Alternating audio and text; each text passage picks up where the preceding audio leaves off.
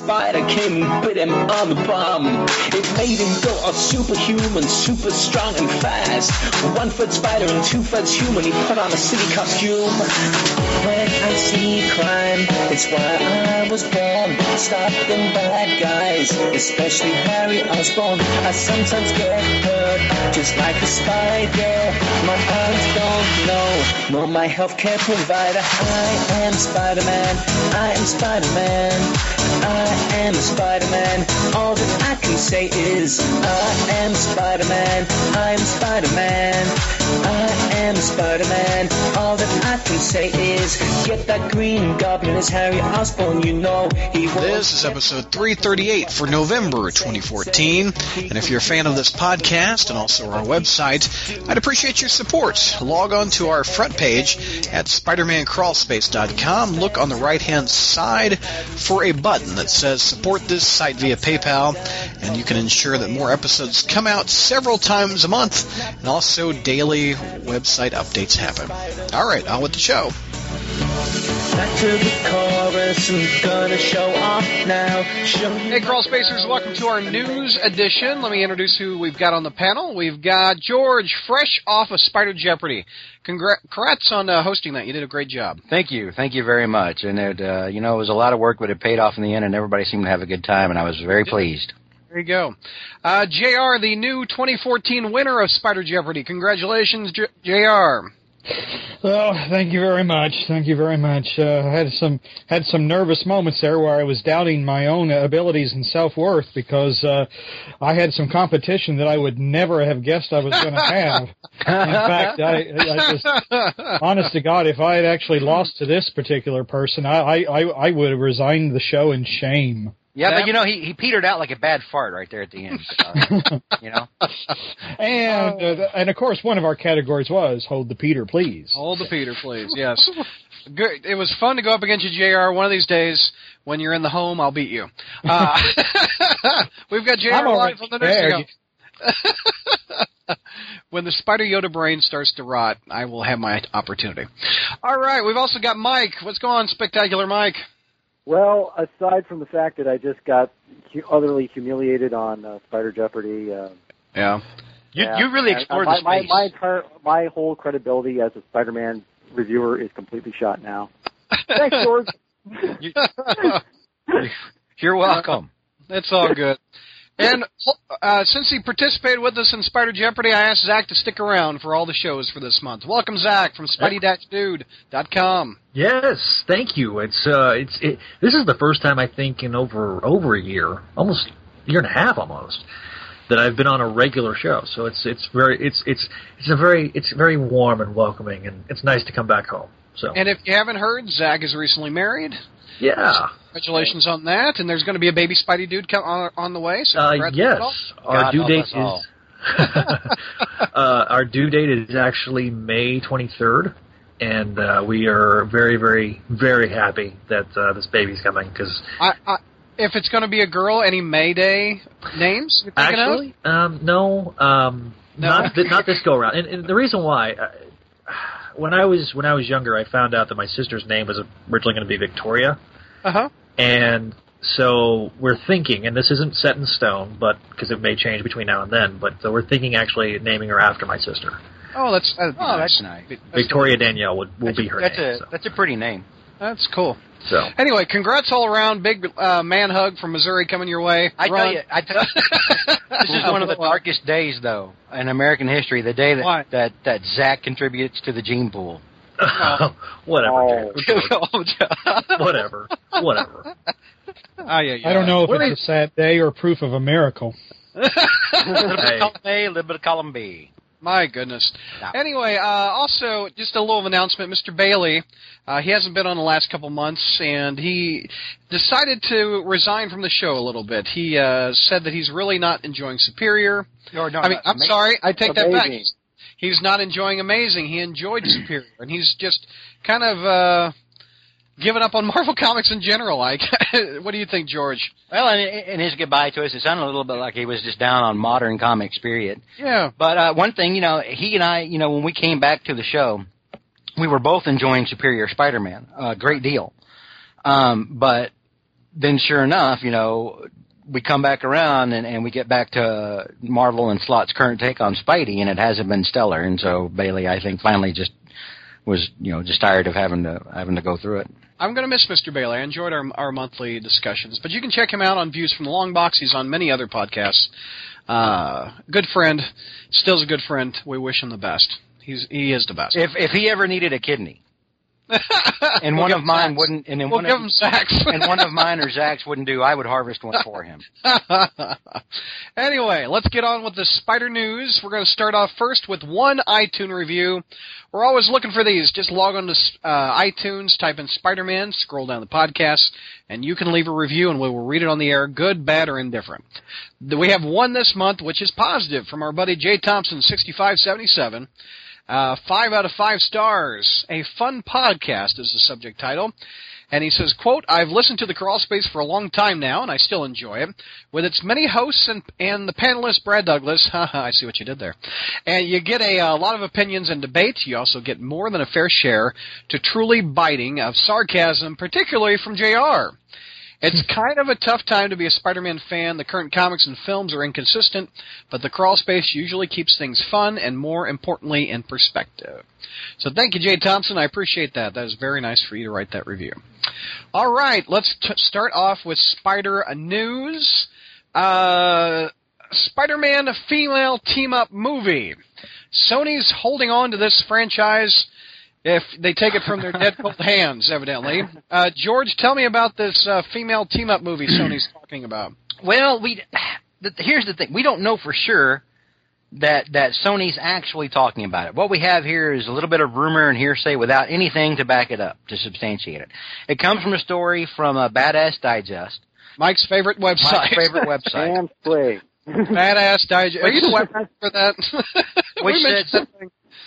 Which says that from what they're hearing from Sony, and again, they don't attribute any source, just what we're hearing, is that Sony is looking at a larger Spider female package that will include stuff like, Black Cat or Spider-Girl or Silk or stuff like that. But the article also contains a lot of supposition like, well, it could be this, or maybe it could be that, and so it's nothing really concrete. Some names they also throw around as Spider-Woman, who I'm not even sure was even part of Sony's deal, because she's not really a character that's related to Spider-Man.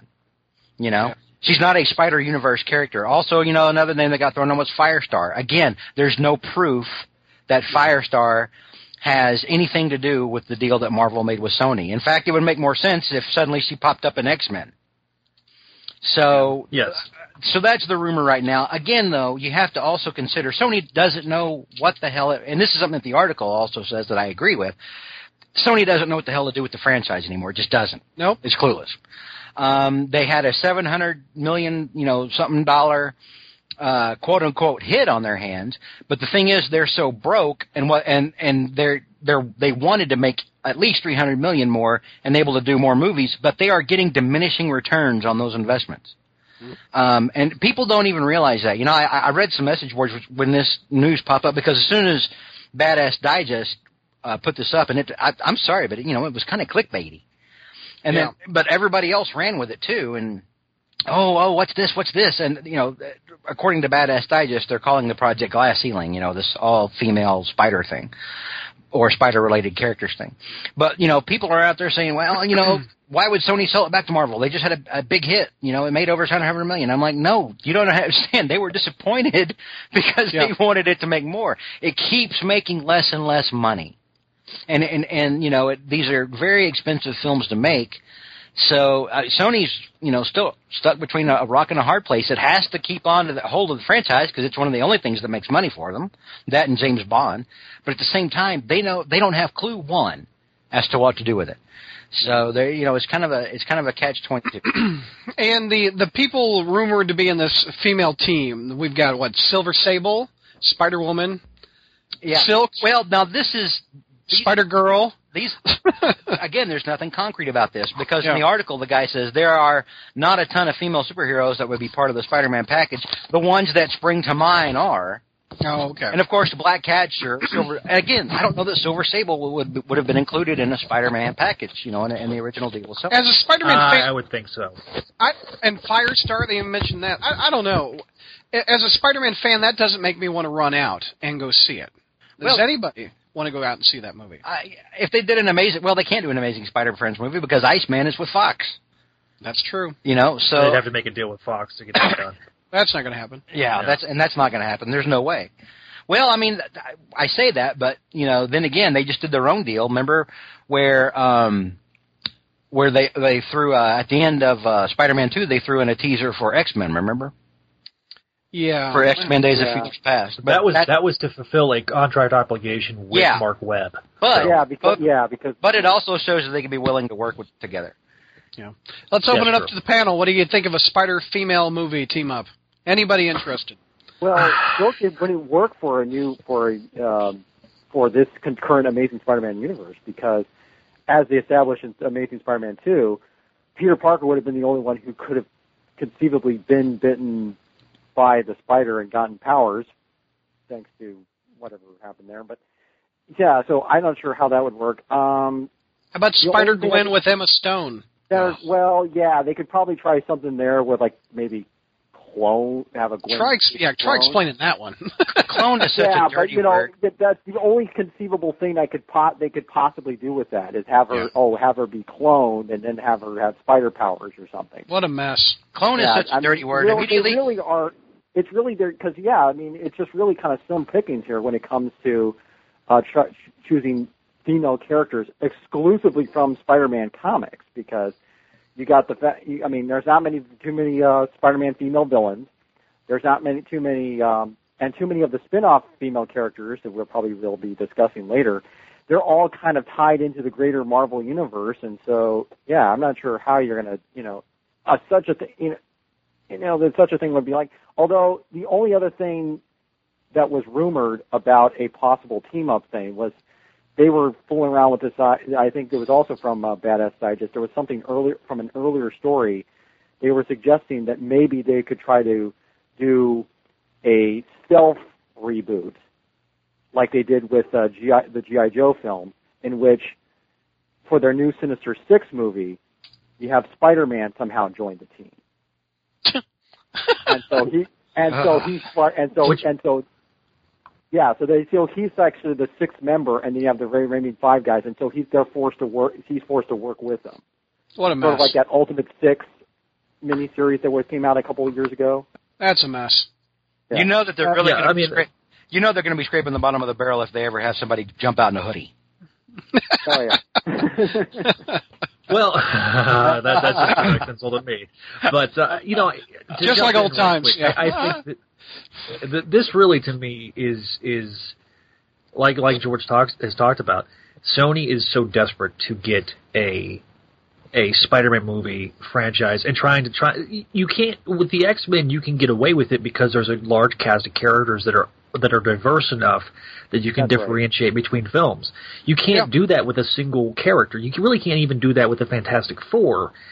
And so in those cases you can't get away with that. And the thing is that without the Spider-Man films there wouldn't be a Marvel Studios. Yeah. Without those films being successful. But now it's kind of funny that Marvel Studios is just ginormously successful, and the Spider-Man films and franchises, like George has said, are diminishing returns. The biggest problem with the Spider-Man franchise is that they decided that they were going to immediately reboot instead of doing like a soft reboot, like a James Bond film series with a new actor. Yeah, with a new actor, and then that just to me that is what killed the Spider-Man franchise for Sony. Yeah. JR, we haven't heard your opinion. What do you think of a female team-up movie? Well, in reading this original article from Badass Digest, it almost sounds like a guy is just sitting at his computer thinking, "Oh man, I got to turn in something. What do I turn in?" And it's like, "Oh yeah, I'll think of this." I mean, it doesn't look particularly. I mean, it's just like some guy speculating. So I don't know how much credence to put into it, to be honest. Yeah. But what do I think about? I mean, if it is true, though, if it is true, then it's like, you just want to slap Sony and tell them, just give it up. Exactly. Give it up. Run. Yeah. Or focus on on Spider-Man and not all this ancillary stuff. Worrying about the ancillary stuff is why you had an underwhelming movie in the first place. Right. Plus, I mean, it's the studio, Brad. I mean, let me put it this way. Marvel wants to do a Silver Sable movie. What's your reaction? Ho-hum. But I'll go see it. From Marvel? Oh, Marvel wants to do it. Yeah, feel for it, but mainly based on their track record. But I think Silver Sable would be, well, they're doing Agent Carter, which I'm just like This is what I'm saying. If Marvel had announced at their panel this week when they said, "Oh, by the way, here's what we're doing for the next, 6 years." If they had announced, "Oh, sure, Silver Sable," everybody would have gone, "Oh my God, Silver Sable!" Sony can come along and say, "Yeah, Silver Sable," and just be crickets. Yeah, no doubt. Mike, I think we've got you on your new microphone. Can we hear you? Hear this? Talk some more. Can you actually hear this? Yeah, you're better. Okay, yeah, I just changed this position on the position of the microphone actually. All right, I'm hanging you up on your cell phone. All yeah, right. I just hung up on that thing. So okay. Okay. All right. All right. It will not randomly cut out this time. Thank God. We'll all night. We'll see. I'll keep my fingers crossed. Yes. That sounds like a time to segue into a topic that I've been waiting for a month to hear this person's opinion. One of my all-time favorite storylines of Spider-Man's 50-year history is coming back in 2015. The Secret Wars is coming back. I have wanted the Beyonder to come back for someone who hates the Secret Wars, hence why I gave him this topic to start off. JR, tell me all about Secret Wars 2015.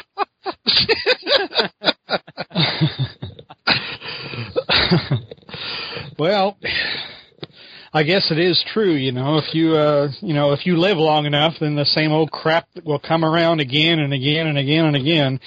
To be honest though, guys, I mean, this isn't even in the same ballpark. I mean, I know that you were anticipating me, going all kinds of grumpy old man on the possibility of Secret Wars returning, but it's not even the same. I mean, it's not even the same thing. I mean, that Secret Wars was a gimmick to sell toys. And it was written by the shooter who got greedy when he saw all the royalty money that he could make, and then he wrote a particularly lame first issue where everybody sat around and introduced themselves. That was 2 panels, JR. That was 2 panels, and that was someone's first issue. And if they'd been smart, it'd been their last one. Oh my God. So tell me what's happening with Secret Wars, JR. Well, really, and here's another thing that's going on it's not really the same thing. I mean, they just slapped the name Secret Wars on it. Apparently, and everybody is speculating now that Marvel is going to have a company line reboot. I guess much like the New 52 or the New 87 or whatever, Crisis. That's a great line. Crisis on something or other. So everybody thinks that's coming, and really, Secret Wars apparently is just one, retread. What else are we seeing? World War Hulk, and there's several out there. Infinity Gauntlet, and yeah.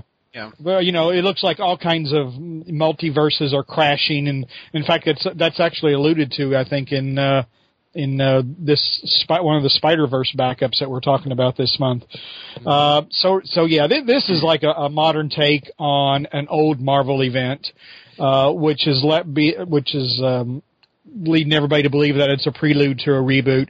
The thing that gets me is Tom Brevoort, always the master of, just the great quote, of course, saying this is the biggest thing we have ever done. And he's saying that our hope is that as seismic as the original Secret Wars was, this one will be to readers of today. People are going to be talking about it 30 years from now. God, I hope not. And not because it's a Secret Wars thing either. It's just because, God, it's just, I mean, this event stuff is it's now out of control. I mean, if it was ever in control in the first place, now it's out of control. Yeah, and just ridiculous. I mean, if you remember this 30 years from now, in the midst of all this other bullshit that's coming out, it really will have to be a piece of work. Jonathan Hickman is going to write it. Asad Ribic, I think is how you say his name. He's going to be penciling it. Basically, since this is audio, let me describe it. You've got Miles Morales on the cover. You've got, it looks like 1960s era Captain America and Thor. You've got the superior Iron Man. You've got the female Thor. You've got what's Daredevil's equivalent? Dark Devil's over there. Yeah, from the MCU universe. Yeah. MC2. Multiple universes. It looks like they're colliding on a planet in the background of this image. So the thing is, it reads like a bad DC event. I mean, why the hell? Yeah, whatever. I don't know. So, JR, are you going to be picking up Secret Wars 2015? Only in the same universe where you won Spider Jeopardy. Oh wow. By the way, before I forget it, are you reading Hobgoblin, the miniseries? No, I'm not. You should. You should. I read it awesome. one. I know you stick mainly to Amazing, but pick that miniseries up. I'm really digging it. Yeah, and doesn't it also have Uncle Phil in it? No. Oh wait, no. Phil Urich. Phil Urich's in there. Yeah. No, he's as the Goblin King or whatever. But yeah. No, actually, no. Believe me, it's worth picking up. JR, I highly recommend it as a Goblin. It really is. Yeah, I will consider it. Everybody, Secret Wars 2015. Who's picking it up? Who's excited? Oh wow! All right. Yeah, it depends on what it is, actually, because I mean, I'm one of those people who's inclined that Marvel is gearing up for a line-wide, starting from scratch reboot with this thing, because there just seems to be too many things at play here. I mean, you're talking. You know, Marvel. One thing they haven't really done. I know. Done a 52 where they all launch number ones across the board. They've been in the last couple of years, though. I mean, on and off here and there. The thing is, I've been getting this vibe that they are gearing up for some kind of massive style crisis thing ever since the end of Age of Ultron. I mean, I could be wrong about this, but there's just too many of these little things, like the whole premise behind All New X-Men, the return of Spider-Man 2099. And then you see all these different characters. You know, it seemed like all these changes, like what's happened to Thor with his arm getting lopped off, and having a new female version take his place, and then Falcon becoming Cap, and now you've got the death of Wolverine, and there's just too many things at play going on. It's Wolverine. Here. He dies every other week. I know. I just think this will be a perfect time after a year of Secret Wars for them to do number ones across the board. Oh yeah, and launch them all at once. They haven't done that. Even if they do reboot everything, mm-hmm. Right? Let's say they have some sort of they decide they're going to do their own little crisis thing, which they've always said we don't have to do because we're Marvel and we're better. Suddenly, I guess that's out the window if that's the case. You got to think of it this way, George. Marvel is no longer just a comics books company. It is now in the character licensing and merchandising business, which they've been doing that for a long time, though. I know, yeah, but ever since what the success of their Marvel Studios films, and you're going to have now. I imagine that what with Quesada being the creative control officer or whatever he is now, there's probably something going on that they want to try to kind of have synergy between the films, the TV, and the comic book. So anybody who can come, won't be confused going into one medium versus another. I'm not saying they're already doing that, though. I know, but with the comics, right now they do where they do like their quasi. They don't quite reboot it drastically like DC does. I'm not saying that I think that they're not going to reboot everything. Right. What I'm saying is that even if they do, it's going to get. They're going to go back. There's going to be some sort of 0-hour thing where they start backing off of it, probably within 2 or 3 years. Oh well, we got to solve this. Well, only this Reed Richards from this timeline can do it. Like what happened with Heroes Reborn. Yeah, something like that. I mean, they'll eventually get back to screwing it up. Mm-hmm. Oh yeah, because it'd still be controlled by the same guys who are in charge now. Then they, Yeah. Zach, we haven't heard your thoughts on Secret Wars. Secret Wars, I hope it's fun, but I'm not anticipating anything spectacular on it because honestly, I am so done with Marvel's events that I can't. I find myself being just not excited at all anymore. I mean, there's been some books that I've liked. I mean, I like All New X-Men. I like Ultimate Spider-Man, but outside of reading Amazing consistently, there's nothing that really tickles my fancy.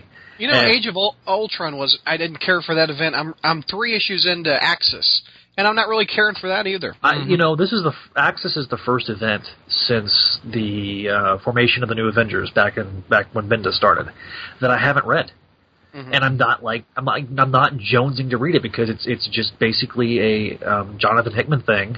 Or is it Remender? I think it may have been Remender. It's Remender. It's spinning out Uncanny Avengers. See, and I haven't read Uncanny Avengers since the end of the first. when I see Professor X's brain, graphically, on the page, I'm like, okay, I'm done. I'm out. Check. Yeah. Checkmate. If it's got a checklist along with it that says check out these 115 titles, no, you get the middle finger from me. Yeah. Hey! We had a checklist in the '80s. Every issue practically. Yeah, with remember the Secret Wars 2 tie-ins? Yeah. Come on. Yeah, but that was nothing like this, Brad. And it was only over what was that? That thing was 9 months. Yeah. Right? But and that was but nowadays they have Fantastic Four Secret Wars number 104. Iron Man Secret Wars number 104. All the miniseries, yeah. Yeah, it's just and it's just the same crap over and over again. Yeah. Let's move on to another topic that's kind of spinning out of this Secret Wars. They're producing these teasers, as we alluded to earlier, and there's been a couple Spider-related teasers. The biggest one is the Spider Vows. Renew your vows. George, tell me a bit about this. Oh, yeah. All right, so, one of the teasers they put out was Renew Your Vows, and on it, it's a great piece of artwork by Adam Kubert. Yep. It's very attractive, and it shows Peter and Mary Jane and what is presumably their daughter. Doesn't look like it's May. It looks like the One More Day kid. It looks like the one, the kid from One More Day that Mephisto showed him. The redhead. Now, Mayday's a brunette, like Peter. Now, here's the thing. You've got 2 different types of reaction to this out there now. Yep. It generated a lot of talk on our front page. It generated a lot of talk on our message board. Yep. But across, other places, even places like Entertainment Weekly, there's been the reactions tend to fall on 2 sides. One, thank God, I'm so hopeful. Please let this be it. Please let this be it. Or the other, which is a massive yawn and a middle finger. Because here's the thing. We know what this isn't. Let's be frank. We know what this isn't. It is not them getting back to the marriage. Yeah. Joe Quesada works too hard to tell the worst goddamn story that has ever been told in Spider-Man's history, just because it's what he wanted, and he is still the chief creative officer. He is not backing off that one iota. This thing, and I fall back into the camp that I'm like, you know what? I'll believe it when it happens, and it ain't happening. But to me, this is like a middle finger, because I look at this and I'm like, this is the Spider-Man we should have. In one image, Adam Kubert accurately captures the theme of responsibility in a way that Marvel writers and editors haven't understood since JMS was writing the book. And so anyone who's getting your hopes up, don't. You're going to be sorely, sadly disappointed. This is not what that is. In fact, they may be bringing them back to kill them off out of the multiverse for all we know. Just like they we'll get into that later. When this was first posted, you said this is just Marvel trolling the fans. It is. It is a straight-up troll.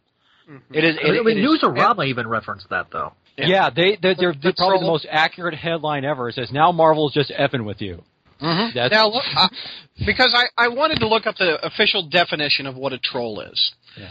And it is, quote, to make a deliberately offensive or provocative online posting with the aim of upsetting someone or eliciting an angry response from them. When they did One More Day, what did Axel Alonso say that they were hoping for? That it would end after a couple of years. That it would anger people. In fact, really? he said they were counting on it. I was quoting him at the time, and people said, no, he didn't say that. And I said, dude, I'll give you the link. He said it. Wasn't there a post, I think by Cuseda, I could be wrong, that they hope this dies down after a couple of years? They hope that the Fuhrer would die down over it. In fact, I think one of them, I don't remember who, it was either Quesada or Slott, said, well, people will be over this in 5 years. People aren't over it. We're going on 7 years now, are we not? Yeah, we're going on. Well, and it's. We see it happen in what, December 2007? Seven, sorry. So we're going. We're going on just about 7 years now. Yeah, and it hasn't died down. No. People are still and people because it was the worst goddamn story ever told. That's right. Have you read Marvel Knight Spider-Man? I mean, One More Day was far worse than that. What were you saying, Zach? As far as long-term harm of the character, yeah. Oh yeah. Zach, what were you saying?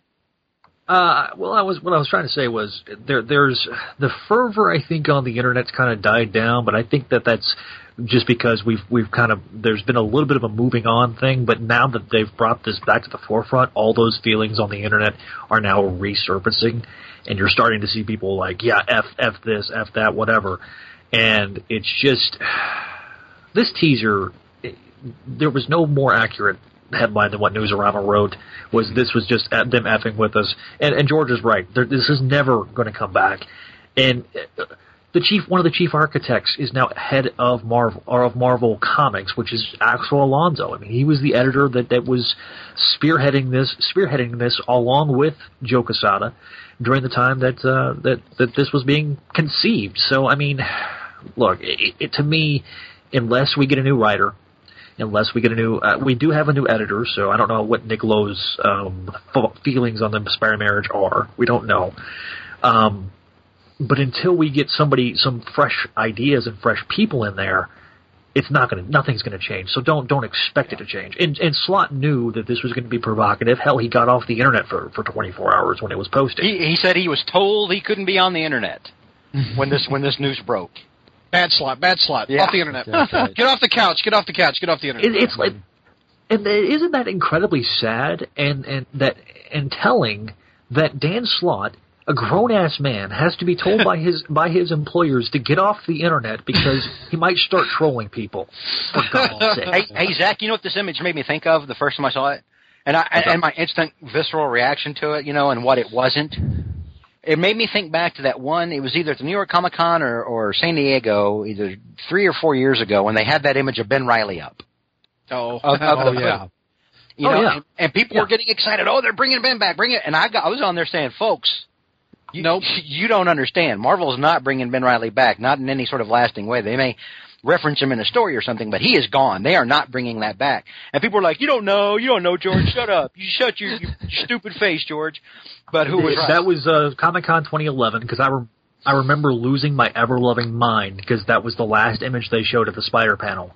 And we're like, okay, that's how you close a freaking panel. So, okay, but you were hopeful. As a clone, you're the biggest clone fan I know. You were hopeful. Yeah. But come on. I mean, at the same time, I was hopeful that they were going to do Ben Reilly, something with Ben Reilly, something with Scarlet Spider, but I had no idea. But I did have that small glimmer of hope in my heart of hearts that yes, maybe they're bringing Ben back and he's burning the hoodie and having a new costume. Seeing how that went down, what did you think when you saw this? You knew better. I knew better. Yeah, I knew better.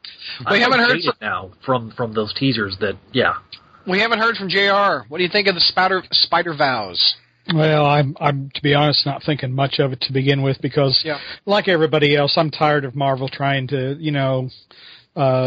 get my, dander in an uproar. I'm just tired of it. I mean, it's like, trying to offend me, trying to shock me, trying to surprise me, trying to, I don't care anymore. I agree with you guys. The marriage ain't coming back. They've invested too much blood, sweat, and tears in getting rid of the thing, and justifying getting rid of the thing, and saying they're not going to bring the thing back. They're not going to bring the thing back.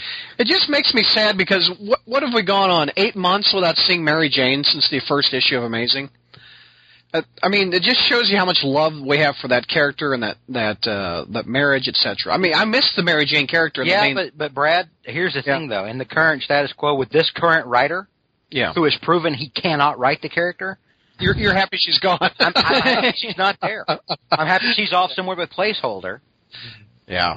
But she's happy with placeholders. Seriously, I would rather Dan Slott not write her than screw her up. What struck me was reading the most recent issues of Amazing Spider-Man was how I didn't recognize any of these people that are part of the new supporting cast. Mm-hmm. I mean, that's not to say I don't like some of them. I like Anne Maria a great deal.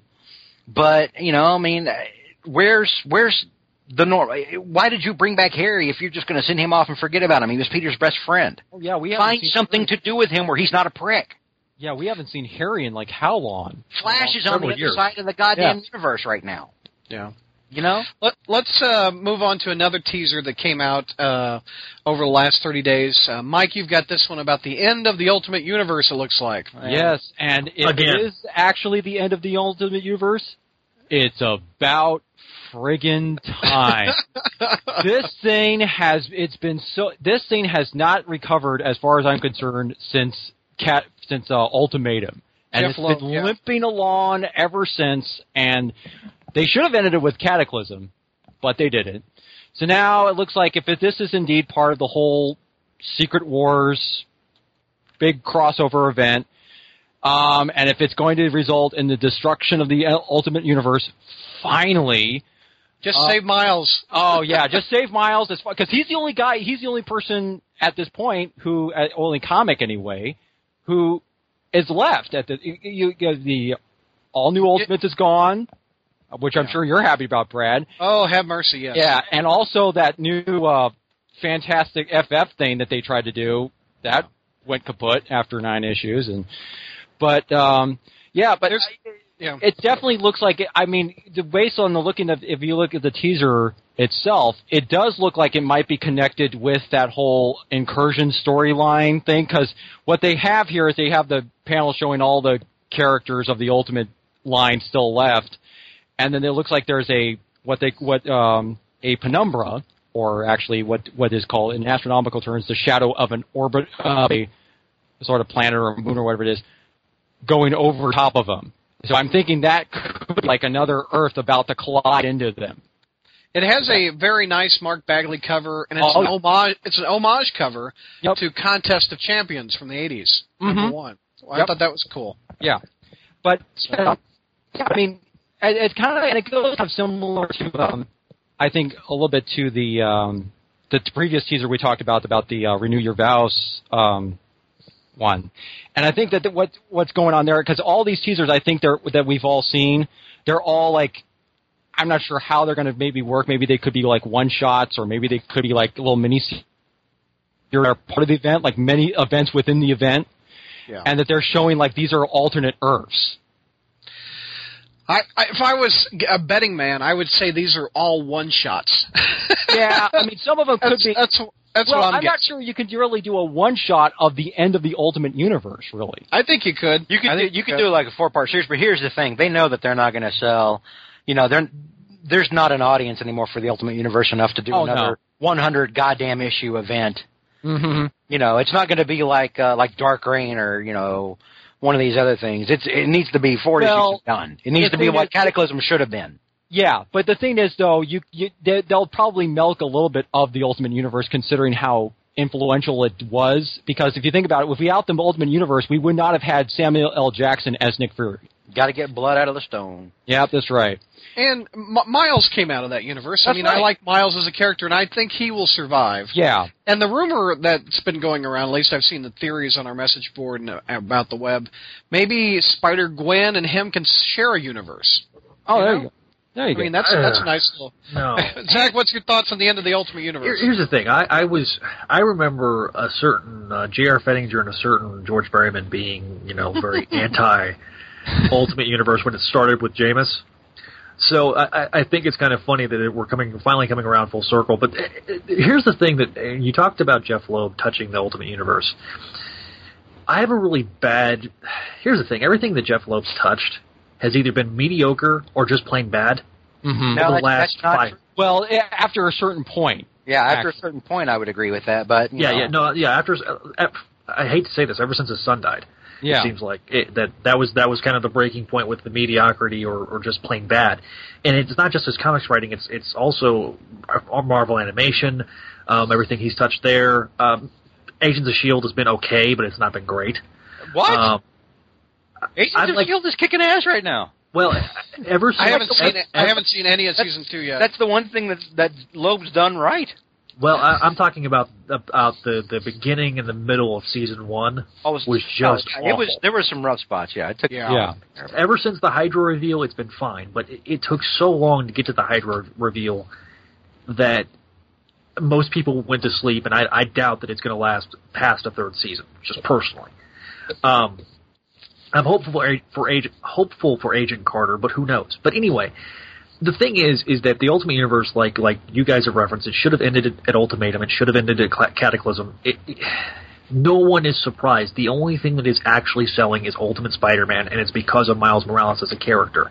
But, Brian Bendis just brought Miles Morales into All New X-Men. Mm-hmm. What happens if they just leave him in All New X-Men and then cancel his title? That is a distinct possibility, integrating him with the 616. That would be an interesting premise. Miles is going to escape that universe. They're going to bring him over to whatever winds up happening with 616. But the thing is, how big of an audience is he going to have as a 616 person? He's not going to be the star anymore like he was for the Ultimate Universe.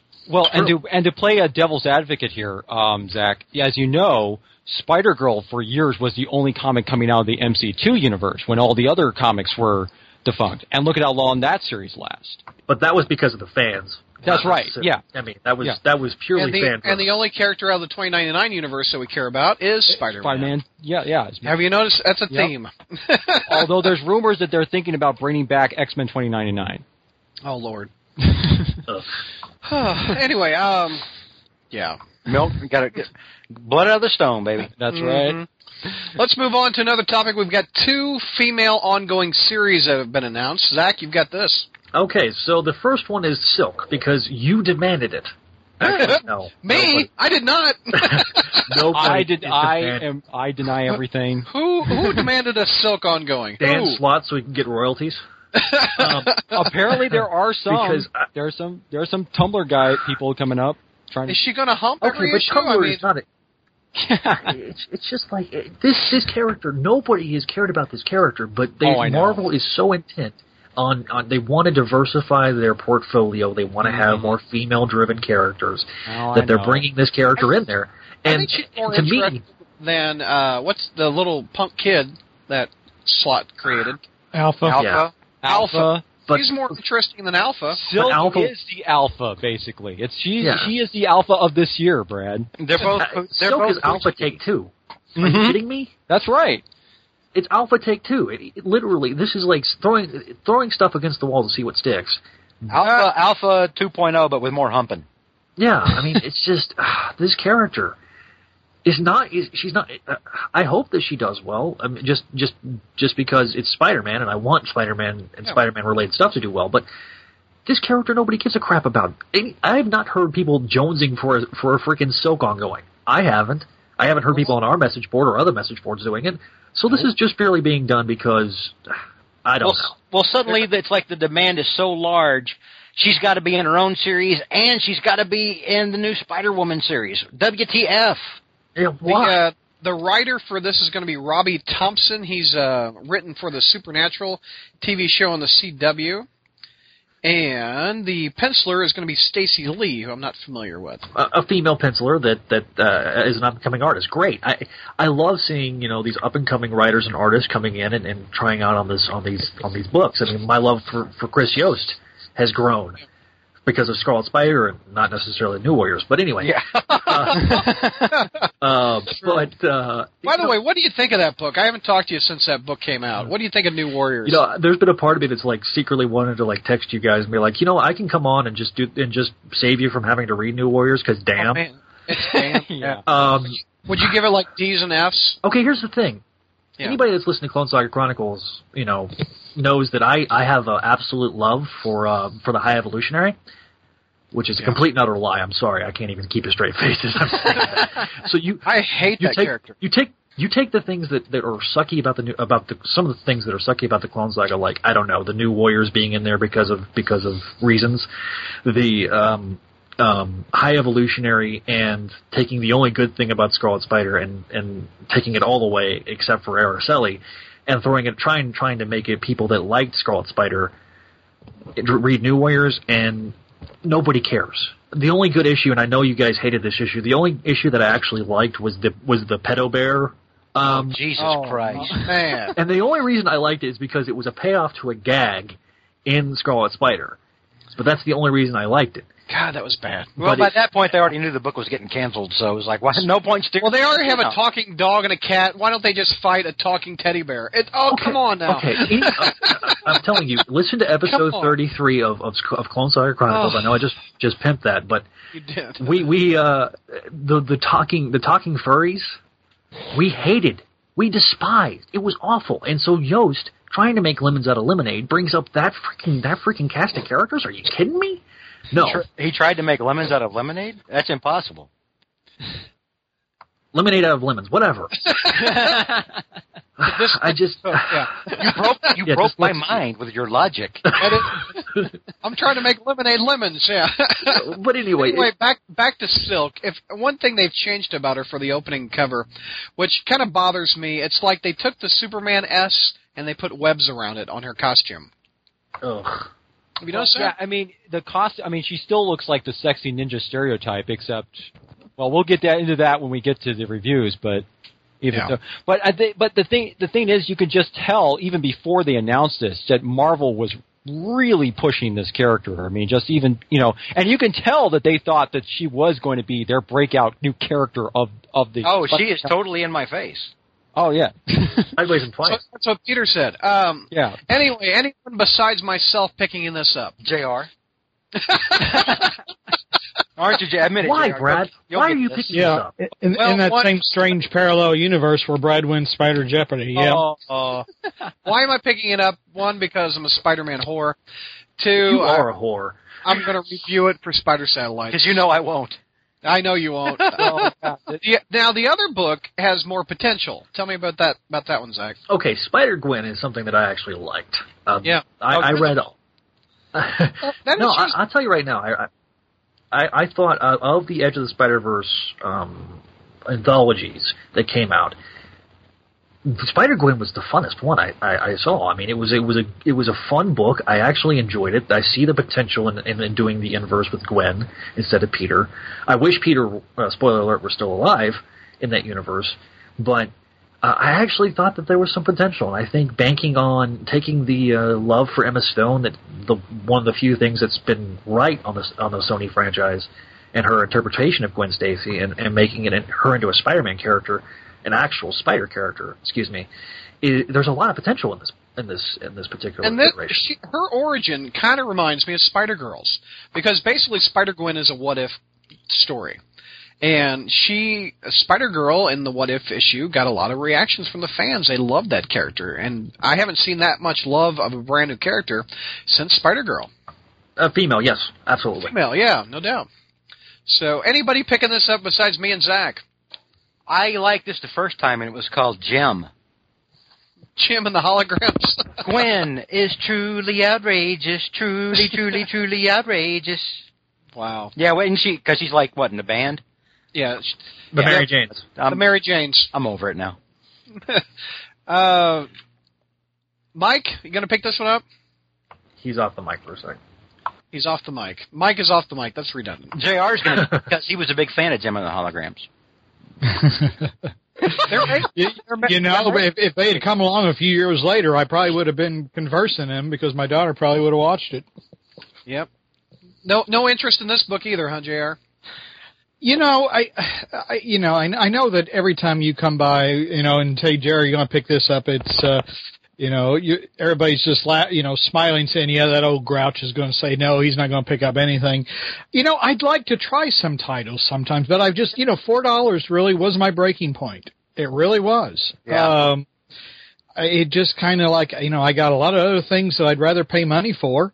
And, so no, I'm not, I'm probably not. I mean, unless it just, something happens in it which really knocks me off or whatever, maybe if they come up with another cool interpretation of, Norman or the Green Goblin or something, since he's obviously not going to kill Spider-Gwen in his particular universe.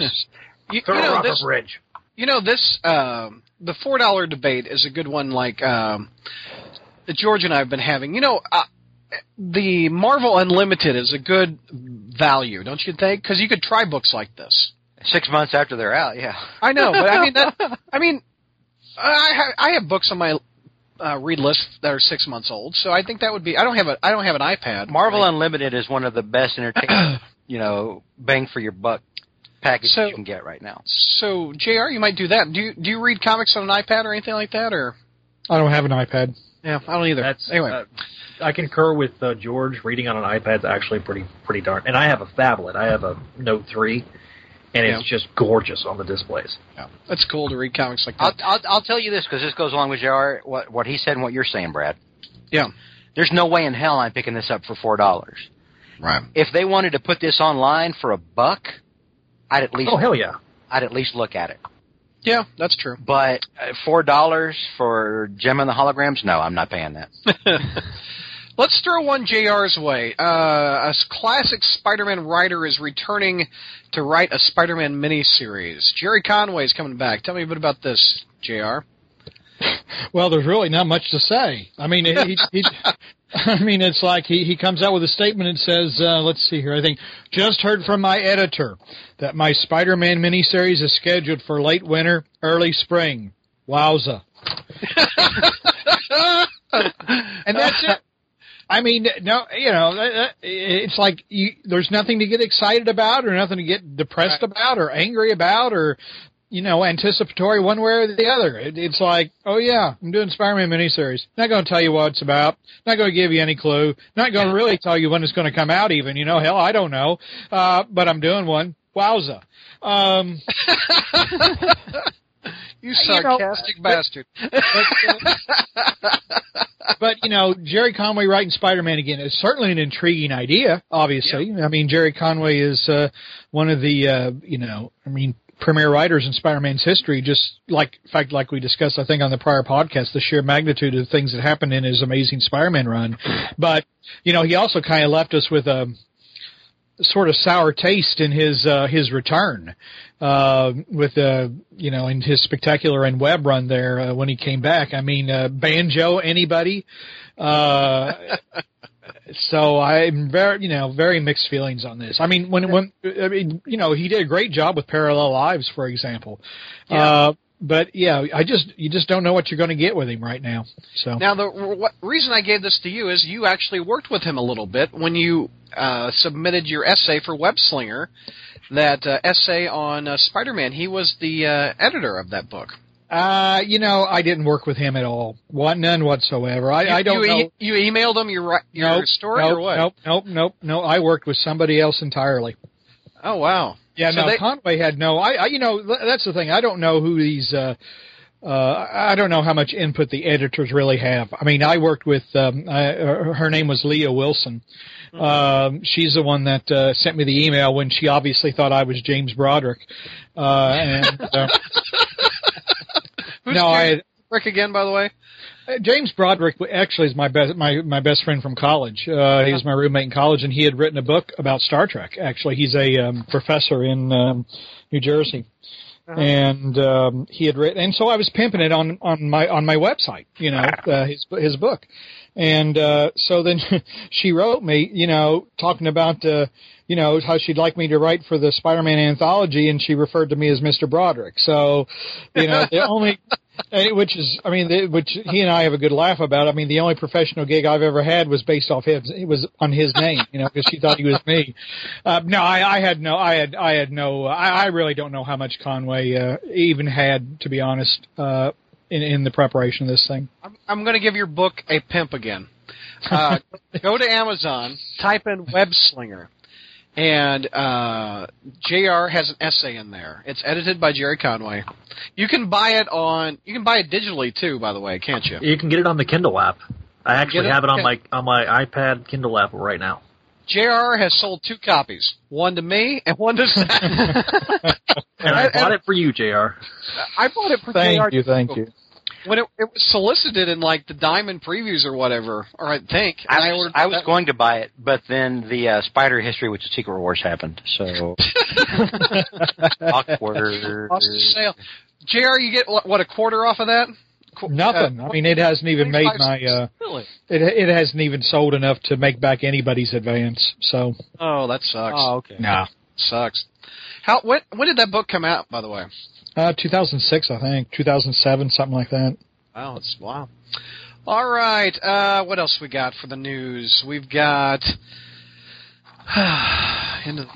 Mike, you want to talk about some real Spider-Man powers? Scientists are dreaming up some powers. Well, yes, in conjunction with the Pentagon, actually, and some of these have been projects have been in development for a couple of times. I was actually alerted to this by one of our regular posters, Big Al, who linked me to this article on, I believe it is, on Medium.com. It was written by a guy named Matthew Gault. And essentially there was, the Pentagon was looking for, the United States Air Force was looking for a better way to climb walls without using ropes or parachutes. And so these undergraduates at the Utah State University, they came up with a suit which essentially amounts to a vacuum cleaner strapped on, I guess they're like a backpack attached to suction cups, and it works. Of course, the problem is it's extremely loud. And you hook up a Hoover to your backpack, pretty much, yeah, and you suck up the wall. That's right. Or as KR calls it, Tuesday. Yeah, but apparently, that's right. But apparently, it was actually very cheap because the Air Force only paid about $100,000 for this. So the Air Force didn't pay for that. Well, we did. The taxpayers but, pay for it. But compared to some of the stuff we taxpayers do pay for, it's jump change. We bought a $100,000 vacuum cleaner. Is what That's right. Yeah, but there have been other kind of suits in development where I think there was a one developer is actually was a professor from Lewis and Clark College is actually trying to develop a synthetic material which has the same principles as geckos. Now, for geckos, as you know, they kind of have this ability to actually cling to surfaces, and so one of these things that we're trying to do was try to develop something what is called Gek Skin, which essentially is allowed. And so basically you just wear this outfit and you can actually climb walls or something like a gecko. Yeah. The other suit that is actually being in development, it comes out of the University of Chicago, and this was a suit to try to mimic what I guess you could call spider sense. And what this is a suit which has it's trying to help people before they get shot. Well, yeah, essentially, because that's what happens in Chicago. Yeah. Yeah. Or the murder rate doubles every day. Oh, that's my right. goodness. Well, anyway, this suit apparently has tiny microphones inside its fabric, which can send you ultrasonic signals that when an object gets too close, it forces the person to move out of the path of this object. Don't your eyes do that? Well, yeah. Well, that sometimes things are not fast enough. Well, and I'll give that. Hey, Air Force, I'll give that to you for free. Eyeballs. Yeah. Eyeballs. Well, so that's going to be sad that the real world Spider-Man is going to have little microphones around his ears and it's in the sleeves and the arm in the legs. Okay. It's got little and you're going to hear him from 15 miles away. Well, no, it sends a pulse into your muscles and makes you my gosh spasm. And they tested this. Yeah. Well, they tested this suit out at where they had the participant wear this thing, and they blindfolded them, and they armed them with cardboard ninja stars. Yes, I'm not making this up. Apparently, they actually armed this guy. Where did we get this from? The Onion? No. Let me finish the story here. Digest again, Mike. No, it's not Badger's Digest. It's Medium.com. Yeah, Medium.com. But when they tested this suit, they had the guys wear, armed, blindfolded, with these armed cardboard ninja stars, and while these other participants went after them to try to attack them. And so the test subject's job was to try to hit them with their cardboard ninja stars while blindfolded. Jesus. You've got to be kidding me. I'm not kidding. Taxpayers have paid for this. Are you freaking kidding me? Now, do you know how successful this test was? It was an Not epic very. fail. Oh no, you're wrong. The participants were able to hit their targets while blindfolded with a 95% accuracy rating. If only cardboard could kill a man. Yeah, that's right. Because this is going to work really well against ISIS. Yeah, absolutely. I know. You ever try to carry a long box? It about killed me. We have sent space probes out of the freaking solar system. Yet this is what we come up with. We put a man on the moon. We have Hoover Spider-Man. Oh, We have I Hoover haven't even Spider-Man with gotten cardboard throwing to the Green Goblin suit that they're apparently trying to develop. Oh, listen up, JR. They're going to make a Green Goblin vacuum cleaner. Well, I'm listening. it's called the Tactical Assault Light Operator Suit, and it's Is there an abbreviation? yeah, it's Talos. Talos, the Talos Goblin. Talos Goblin, so developed by, and essentially, along with apparently imparting supposedly extra strength, this Talos would also assess minor wounds and fractures and treat them. There you go. Yeah. That is more like Yeah. Well, that's out of Amazing Spider-Man 2. If I'm trying to kill people with cardboard, I'm assuming that I'm going to get a lot of injuries. A lot of paper cuts. Well, and, it comes, and the suit comes with Neosporin. Yes, that's right. Hey, I The have that on other my- thing that they I are have that on trying my to slate develop figure. is, of course, their own web fluid. Now, there's actually two different projects. I don't know if I want to hear this.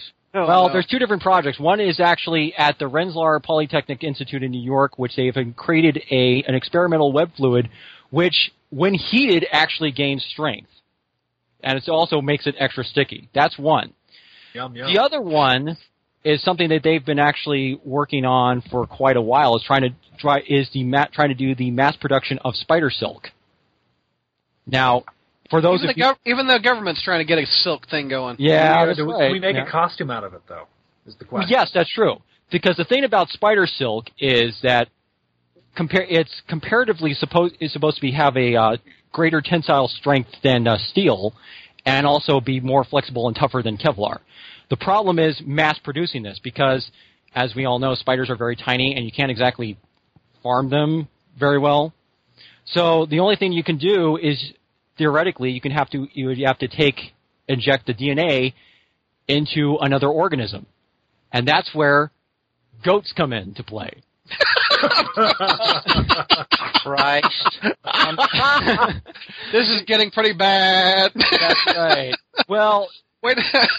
because there's Actually, that was a sheep. What the hell am I thinking? because a couple of years there was one guy named Randy Lewis from the Utah State University who has a farm where he has a bunch of goat farm where he has successfully injected spider DNA into goats.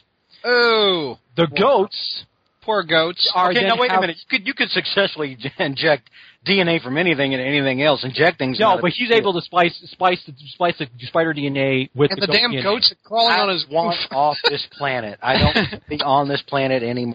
Can you imagine the spider goats out there in the field? Well, I haven't even heard Soviet what, era well, like experimentation. it thing. gets. Wait a minute. There's worse. Well, no. Wait a second though. But about the goats, the thing is about the goats, they are able to produce milk, which is high in a protein Oh, that contains. Well, obviously you wouldn't probably want to drink this milk, but Speak for yourself, Jack. but the protein is supposed to be the same kind that is found in the spider silk. So if you can extract the protein from the milk, you can then mass produce. You can use this to weave the actual spider silk from the goat's milk. So just to recap, we're going to have web fluid from spider goats. We're going to be able to climb walls from vacuum cleaners. And what's the other one? We're going to have spider sense through little suits with microphones on them. Yeah. And Well, I haven't even gotten to the part about the other possibility of making spider silk out of tomato seeds. I'm out. Let's move on to another topic that you've got, Mike. We set a world record with spider people. Yes, we did. Tell me about- This was sponsored by a British costume company called Escapade, and every year they have a contest in which they ask participants to don a certain costume of a particular character. And what they had was done at the Student Central in London, and so the contest was to see how many people they could get dressed as Spider-Man. Mm-hmm. And they had a total of 398 people, which is apparently a brand new world's record. So there was like 397 Spider-Man 98. previously? 398. This record was done on October 2nd of this year. So I'm wondering, is this the first time anybody has dressed in this many Spider-Men, or was there a previous record they broke? This was the first time ever that they had this many people dressed as Spider-Man. And they raised money for charity too. Yes, this was a charity raised for, I believe it was for the military charity actually. Last year they did a similar contest in which they had the world's largest gathering of people dressed as Superman, which totaled 867. But even that is not the world record for number of people dressed in costume. I saw something on the news a while back that there was a lot of Supermen. Yeah, that's what I just said. Yeah. That's what the same company that they did this. They broke that. They actually made that record, but the number of people dressed in costume, that according to the Guinness Book of World Records, that is the largest gathering of people dressed as Star Trek characters, which totals to 1,663. So that's the record to beat. We got to beat the Trekkies. JR, were you there? With my pointed ears and everything. Right. I don't know if you guys saw it. I probably put it on the front page at one point, but there was a very funny David Letterman skit. It was how many Spider-Men can we pack in a New York deli? And they had one guy dressed in a Spider-Man walk in, then another walk in, then another walk in. It's a very funny video. If it's still on YouTube, I suggest checking it out. Zach, you had something to say? You said about this topic. Have anybody at Guinness, in terms of the world record people, have they ever been to New York or San Diego Comic-Con? Because damn, I'm pretty sure that this is a false record. The whole premise of this. You think there's 398 Spider-Man? Oh my God, yes. San Diego Comic-Con. Oh my God, yes. There's 121,000 people at San Diego. Yeah, but this is at one time though. That's the thing. Okay, yeah, but think about it. I mean, George, you've been to San Diego. You know how big that convention center is. Are you kidding me? There's at least 300 people that are dressed up in Spider-Man or Spider-Man related characters. Maybe in 2015 they can beat. They just got to gather them in one spot. Is the trick? That's right. Just put them. Okay. You put them at the door at the start of San Diego. You take a tally of how many people walk in to San Diego, dressed up as Superman, Spider-Man, Star Trek, whatever, and you probably get the world record there. Yeah, that'll speed up the line. George, we already know that the line is hell anyway. Oh, unless you have a press pass, which is actually very. Bear with us, folks. We know that you're going to be in line for 5 hours, but we've got to get this world record in. It's true. Oh my God! All right, we've got 3 more topics. We're going to plow through them pretty quickly. That's what she said. JR, we got you still on the line? No, JR just dropped. Let me start this one. And announced at the New York Comic-Con. Yep. The Spider-Man newspaper strip. I miss having that on the front page, by the way. Oh. I just missed that. Anyway, they're going to reformat, or they're going to reproduce the Amazing Spider-Man newspaper strip that started back in 1977, and they're going to evidently go until the current. This first volume is going to collect the years 1977 and 1979, and it was written by Stan Lee and penciled by John Romita Sr. And if you're wondering, this news sounds familiar. A few years ago, Marvel put out two hardcovers that reprinted them, but they published them really bad. They did a book. These strips are horizontal, and they put it in a vertical book. So in order to read these strips, you had to hold the hardcover like you're reading a Playboy magazine. And because Brad's got a lot of experience putting these magazines. So it was just, and if you look at newspaper strip reproductions, say the Garfield strip, say the Calvin and Hobbes books, they're horizontal. They're horizontal books, so it's a natural way to read it. Marvel didn't do it that way. So it's going to take IDW to reprint these now. And I'm looking forward to it. I'll be picking these up because I haven't ever since that first. I pre-ordered the first and the second volume, and when I got them, I'm like, hell no, I'm not reading them like this. So look for my eBay auction on those first two hardcover books. Anybody else excited about the newspaper strips being reprinted? Yeah, I actually am curious about that.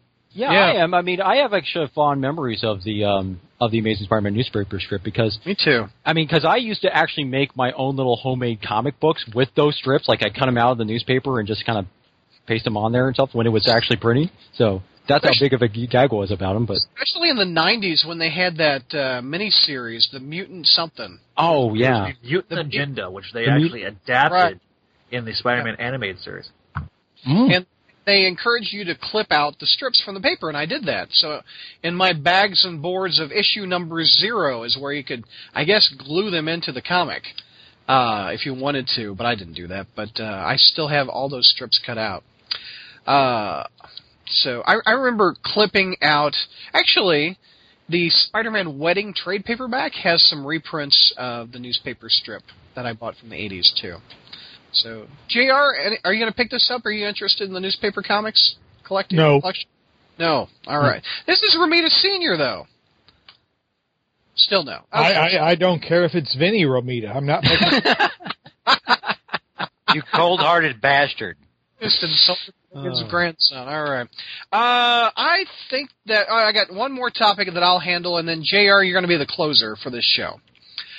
This next topic is about Tom Brevoort. He has a Tumblr page, and he talks a little bit about the new norm of comics. Someone posed a question to editor Tom Brevoort that said, not a whole lot of all-new Marvel Now books that are left, I imagine less in a few months' time, so how would you encourage us to pick up books like Squirrel Girl, Silk, and it doesn't look like very likely that they will last? And Tom Brevoort replied, quote, they will definitely not last if you don't pick them up. That much is certain. I think you need to come to terms with the new normal, which is that the days when any title would run ad infinitum. Help me out. Ad infinitum. Infinitum. Ad infinitum. I read for a living. Beat you to the insult. Regardless of how well or poorly it might sell, we're relaunching Uncanny Avengers after 25 issues. That's a pretty good indicator of the world in which we now live. If the only yardstick as to whether you should buy a particular title is whether it will be around in a year or two's time, then you should certainly stick to the perennials, the books that have been around in one form or another since the 1960s. But if you're interested in the content and in the reading experience, then you should pick up whatever interests you and do so with the understanding that there's only going to be so much of it. Like a television series, like a movie, like a series of novels, there's going to be a finite amount, and that amount might be less than you want it to be. And the only thing that will make it more is if a lot of like-minded individuals also pick it up. But even if a series goes away, if those stories were good, it affected you, if you feel it's lost and it's done its job as entertainment, this is the new normal. Everything else is up to you. So basically, Brevoort is saying that every launch of a book will go 25 issues, if that. Then they'll reboot it, etc. Is that the new norm that we're in now? It seems like that's the new norm, gang. No, the new norm is rebooting it after it gets to 12 or just canceling it outright. I agree. Yeah. So they are going to treat them like TV seasons. And he says stick to the perennials that have been around from the 60s. They don't have any books that have been printed since the 60s anymore. Not anymore, no. No. Well, I guess he's talking about the characters. Well, that's not what he said, though. Oh, that's true. Yeah, there hasn't been any books that have been printed since the 60s since they canceled Amazing Spider-Man last time. Mm-hmm. Well, to be fair to Mr. Brevoort, it says, quote, the books that have been around in one form or another since the 1960s. Okay, well, that's different. So that's Amazing Spider-Man. That's Avengers. That's X-Men. That's semantics. But Squirrel Girl, 12 issues, I would say it's more the idea of a ongoing is more of the idea of a 1980s limited series. Would you agree? Yeah. And the thing is, I mean, Squirrel Girl could have done well as a 4-issue limited series in the mid-'80s. It could have. Rocket Raccoon did.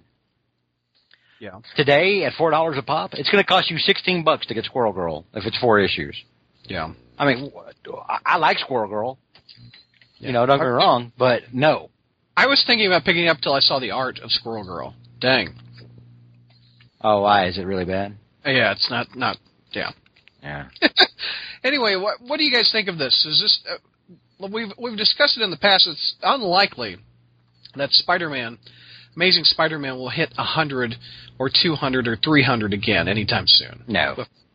This again sounds like a combination of trade waiting and trying to compete with television, because if they're treating these comic books like television seasons, then that's essentially what this sounds like. So you have 25 issues per whatever, how many volumes this is going to take out. But it just kind of, I mean, I know you guys, I'm sure this was probably discussed before, but it's going to be, after a while, it's just going to be confusing because you're constantly having new number ones.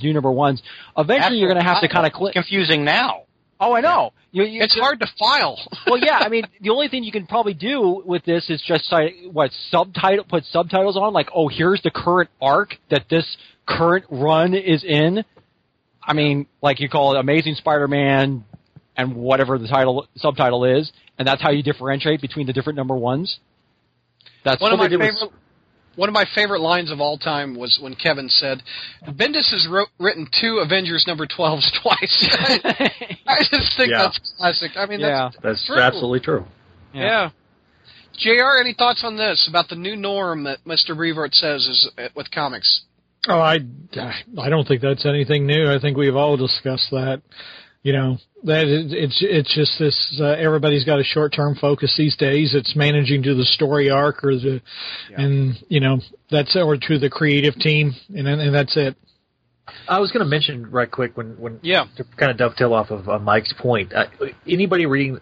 I'm probably the only one in the group that's reading Smallville season 11, the digital first comic that comes out in a print form, and what they started doing after a while, because it got to like 45 digitally, that they just started doing like 12 issues of Smallville chaos, Smallville continuity, Smallville, et cetera, et cetera. It was to just basically do those 12 issues and done, like the tagline, like you're talking about there, Mike. So there is precedence inside of the comics medium doing that. And I mean, if they are going to try if they are going to be doing this continual relaunching over and over again and treating them like as if they were kind of seasons of television, it would make sense to kind of put some kind of a subtitle heading on there in order to avoid potential confusion. I mean, it's hard to read, even if you go into the Marvel Digital stuff. It's what order do you read? If I want to read Amazing Spider-Man number 1 from the 60s all the way up to the current, what's the reading order? You go ASM 1 through 1. No, I know, but it's hard as we keep doing this. Each title, what comes first? With TV series, you have, say, Lost, Season 1, Lost, Season 2. There's an order to that. This is just chaos. Well, you do Amazing Spider-Man, parentheses, 1963. Yeah. And then you do 1998, and then 99, or and then 2014. Yeah. That's what you do. It's all right. Go back to the oldest year and start from fresh. It's just hard to.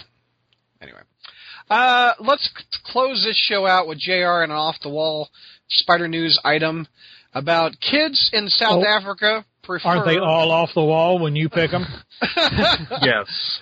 The answer is yes, JR. Hit me with this weird question, this weird topic, JR. The South African. Okay. It was almost like a challenge, you know. Hey, JR, come up with something weirder than the shit I come up with for the show. There's no Ditko news this month, by the way. Oh, no Ditko news! No, but kids vote for Spider-Man over South African president. Yep. Okay. All right. Here's the story. Oh, God. South African children would prefer having fictional characters like Spider-Man as president instead of President Jacob Zuma, according to a survey released on Tuesday. According to website Parent24's Kids Nation survey, 38% of children surveyed prefer having Spider-Man run the country. Now, you know that this poll was stacked in one way or the other to the point of absurdity when in second place comes Tinkerbell. I've listened to Tinkerbell's position on some of the issues, and it's quite She's in touch with the youth vote. Yeah. I was about to say the only whatever. Oh, stop! Tinkerbell's a free market capitalist. I can get behind it. What's Spider-Man? In third place was SpongeBob with 17%. Nelson Mandela got 8%. Now, Man. Whoever these kids are, they must be from Missouri if they voted for a dead guy. Wow. Voting for a dead guy. You know, it's like, where have we seen that before? Oh, yeah, Missouri. Justin Bieber got 5%, and President Zuma, along with meat-wearing pop diva Lady Gaga, received no votes. Now, first of all, folks, this was not even remotely. You know that. Well, I was about to say, let's look at the poll here. Parent24 said in a statement that the survey results reflected the views of about 2,700 parents and their children. The ages of the children ranged from 1 to 9. All right. Who's interviewing a 1-year-old who they want to be president? I was about to say, what 1-year-old is making electoral decisions? Although, considering some of the people that, not just Missouri, but the rest of the United States has elected, you begin to wonder.